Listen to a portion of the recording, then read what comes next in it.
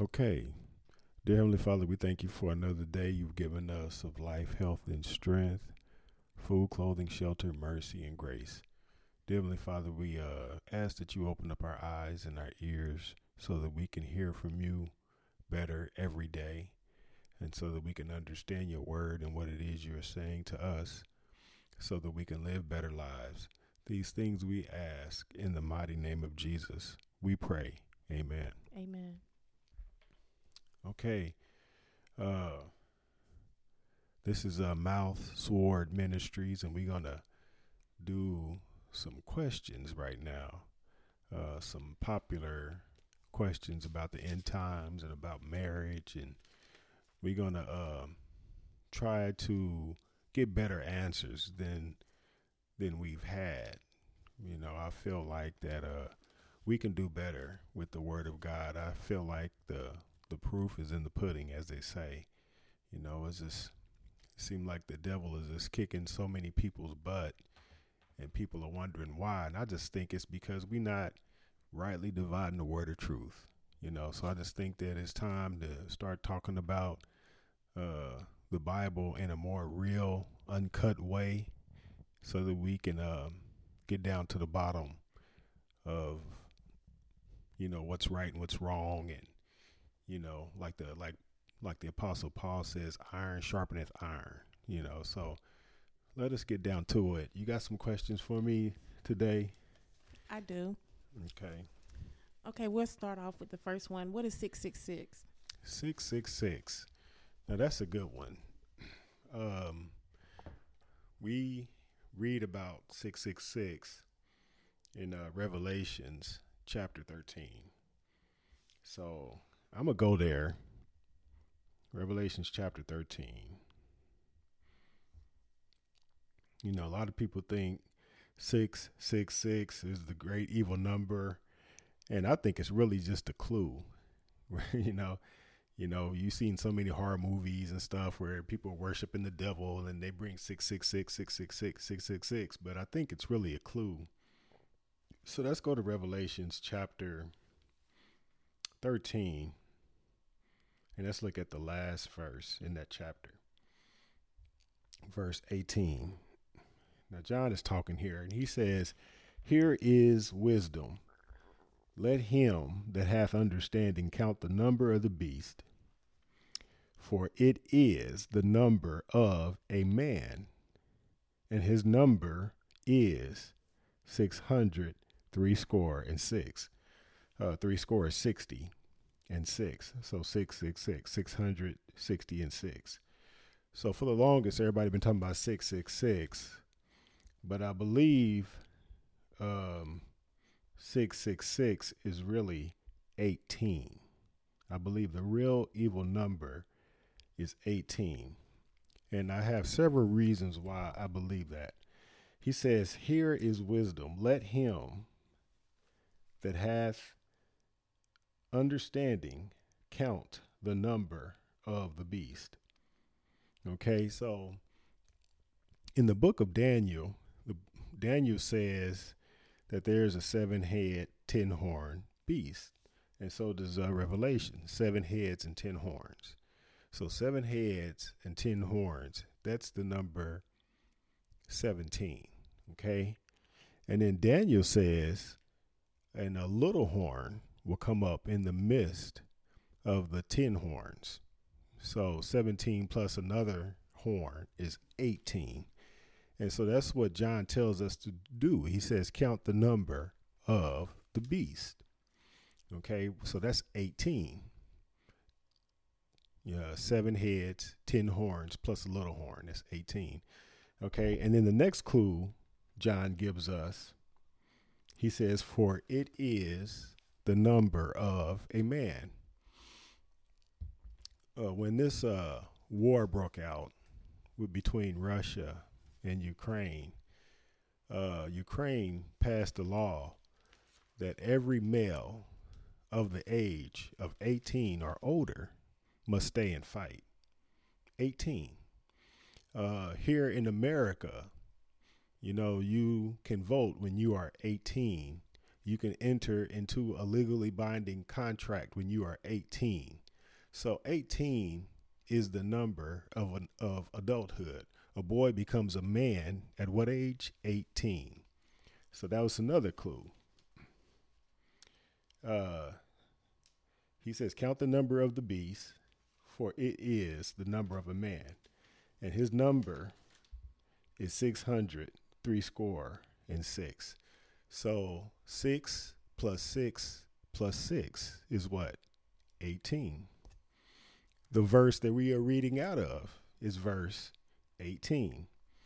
Now, another thing I noticed when I was reading Revelations chapter 9, when it was talking about the fifth trumpet and the sixth trumpet, it says the duration of the fifth trumpet would be 5 months.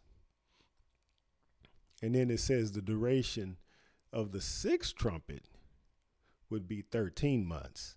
So 5 plus 13 is 18. So this 18 number theme just keeps on popping up over and over and over again.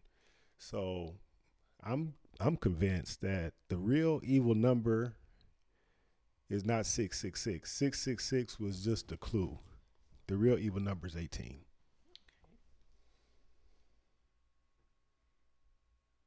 You have another question for me? I do. What is the main key to unlocking Revelations? Oh man, that's a deep one. That one's kind of hard to explain, so give me another question. Okay. When does the rapture happen? When does the rapture happen? Okay, now that one is pretty simple for me. I think Jesus tells us plainly that immediately after the tribulation of those days shall the sun be darkened and the moon shall not give her light and the stars of heaven will fall. He says that in Matthew chapter 24, starting at the 29th verse. And then shall he send his angel with the sound of a trump to gather his elect from the four winds of the earth. And he's describing, I believe, the rapture right there. So he says immediately after the tribulation. You know, there is a lot of teaching out there telling us that the rapture takes place before the great tribulation. And I don't believe that is what the Bible is telling us here. Let's go to, I believe it's John chapter 6. Or is it Matthew chapter 6? Matthew chapter 6, I believe it is. Let's start at the verse 29th verse. Or 30. No, it was John chapter 6. Sorry about that. John chapter 6.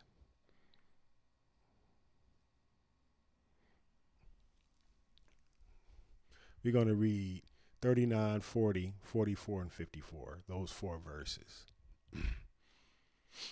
Now, Jesus is talking to his disciples here. And this is, he's saying a lot in this chapter, but I'm going to start at verse 39. And Jesus says, and this is the Father's will, which has sent me, that of all which he hath given me, I should lose nothing, but should raise it up again. When? At the last day. The last day is when the sun will be darkened, and the moon will no longer give light, and the stars of heaven will fall. That's the last day. Matthew chapter 24, starting at the 29th verse. Verse 40, he says, and this is the will of him that sent me, that every one which seeth the Son and believeth on him may have everlasting life. So see, this is John 3:16. For God so loved the world that he gave his only begotten Son, that whosoever believeth in him should not perish, but have everlasting life. This is salvation. So he's talking about everyone that's saved. He says, and I will raise him up. When? At the last day. Not 7 years before, not 3.5 years before, but at the last day. When the sun is darkened and the moon will no longer give light and the stars of heaven will fall. He's talking about the rapture at the last day. And then let's go to verse 44. He says, no man can come to me except the Father which has sent me draw him, and I will raise him up. When? At the last day. This is 3 times now Jesus has said at the last day. It's almost like Jesus is prophesying here. It's almost like Jesus he knows that we're going to be debating today on when the rapture takes place. So he's telling us here several times at the last day. Let's go to 54, verse 54. Whoso eateth my flesh and drinketh my blood hath eternal life, and I will raise him up when? At the last day. So he says it 4 times that he's going to raise everyone that belongs to him through salvation, people who have accepted him as Lord and Savior. He's going to raise them up at the last day. He's talking about the rapture. What we call the rapture takes place at the last day, not 7 years before, not 3.5 years before, but the last day. Also, Apostle Paul, 1 Corinthians chapter 15.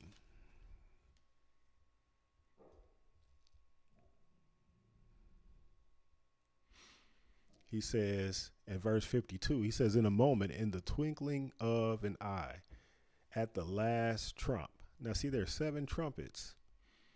There's 7 trumpets. And he says, at the last trump, for the trumpet shall sound, and the dead shall be raised incorruptible, and we shall be changed. He's talking about the rapture right there at the sound of the last trump. So this pre-tribulation rapture, I think it was a big mistake to teach that.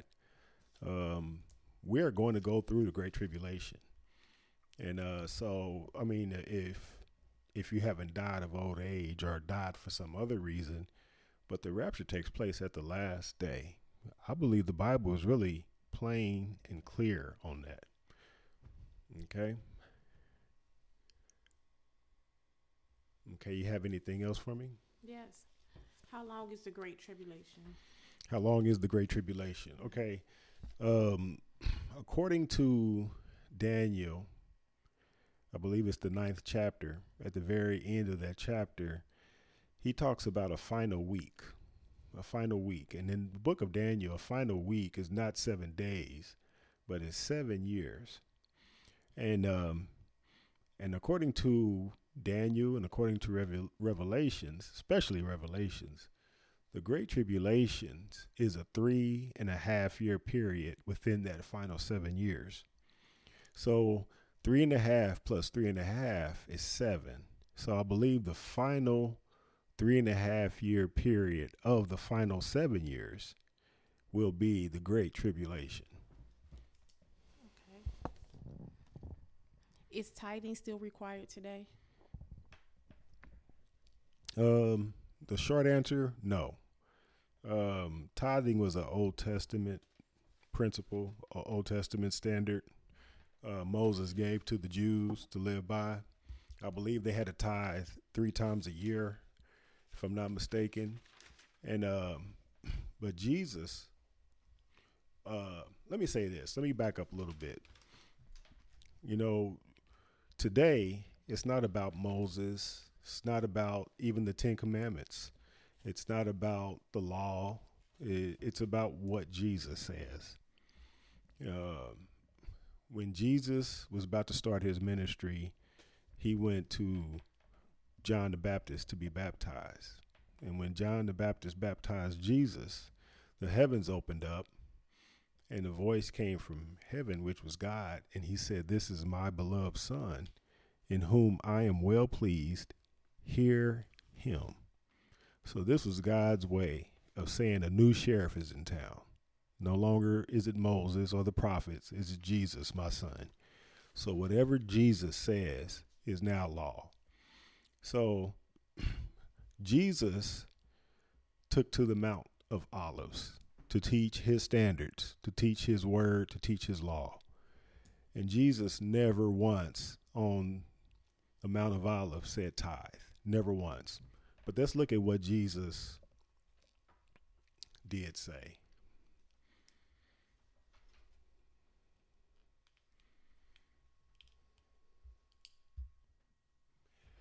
So let's see what Jesus said about giving. Let's go to Luke chapter 6, verse 38. Now this is Moses, when he gave his law, or when he received the 10 Commandments, he was on Mount Sinai. So this is Jesus took to the Mount of Olives.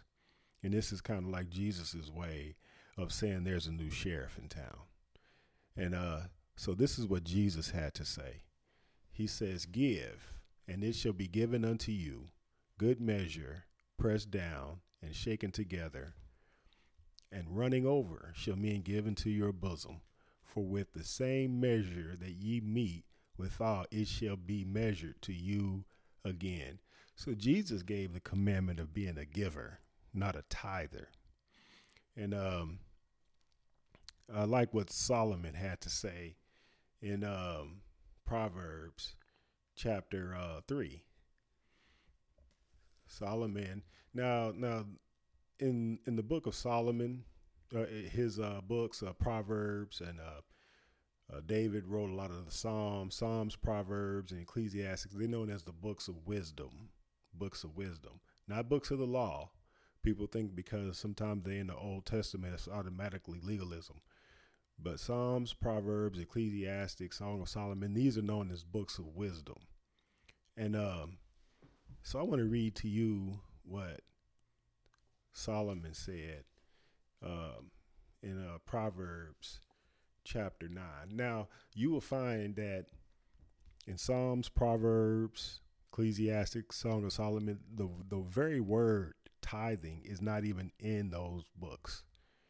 And Solomon is supposed to be the wisest man on the earth at this point. And he never once talked about tithing, but he talked about giving. Okay. So look at what Solomon said in Proverbs chapter 3, verse 9. He says, "Honor the Lord with thy substance and with the first fruits of all thine increase." In verse 10, he says, "So shall thy barns be filled with plenty, and thy presses shall burst out with new wine." So I noticed growing up in church, the pastor a lot of times will read Malachi chapter 10 about tithing and how you robbing God. But that was Old Testament legalism, and we're not under that anymore. We're under what Jesus had to say, which is to be a giver. Jesus said in Matthew chapter 6, verse 33, he says, "Seek ye first the kingdom of God and his righteousness, and all these things shall be added unto you." What you're going to eat, what you're going to put on, how you're going to be clothed. So it's about giving. Let's also look at what the Apostle Paul had to say. Apostle Paul didn't teach much on tithe either, but he taught 2 Corinthians verse 9.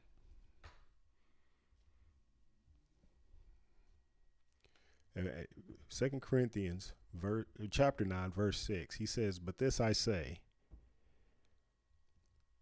he which soweth sparingly shall reap also sparingly, and he which soweth bountifully shall reap also bountifully." And then verse 7, he says, "Every man according as he purposed in his heart, so let him give, not grudgingly or of necessity, for God loveth a cheerful giver."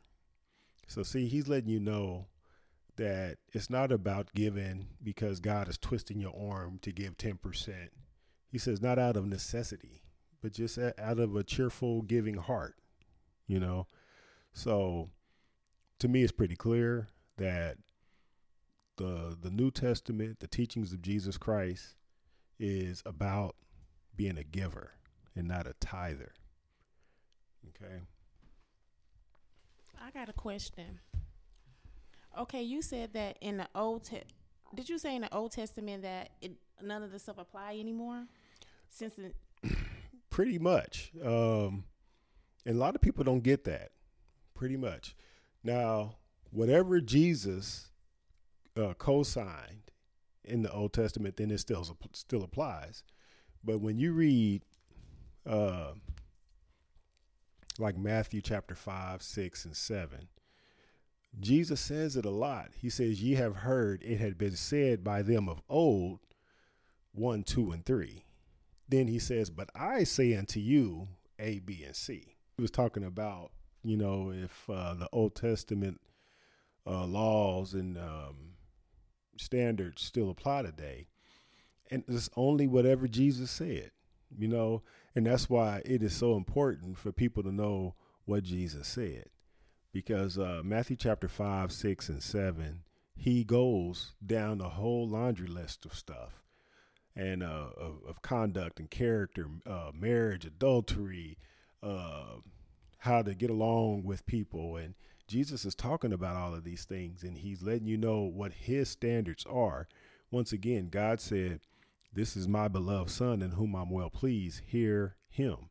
Matter of fact, there was a transfiguration in Matthew chapter 17 where Jesus took Peter, James, and John, and he was transfigured. He gave Peter, James, and John a glimpse of his glorified self. That's what basically the transfiguration was. And when Peter, James, and John saw this, they were amazed. And then Peter said, oh, it was so good for us to have seen this. He says, we're going to build 3 tabernacles, one for you, one for Moses, and one for Elijah, and because that's who they had saw in the background. And then the voice came out of heaven once again, God saying, this is my beloved son in whom I'm well pleased, hear him. And they got scared. And then when they looked up, they saw Jesus only. So that was God's way of letting Peter, James, and John know that it's not about Moses, it's not about Elijah, but it's just about Jesus now. So whatever Jesus says is the New Testament, is the new standard. Not what Moses had to say. Moses had to say a lot, but it's not about what Moses said anymore. It's about what Jesus says.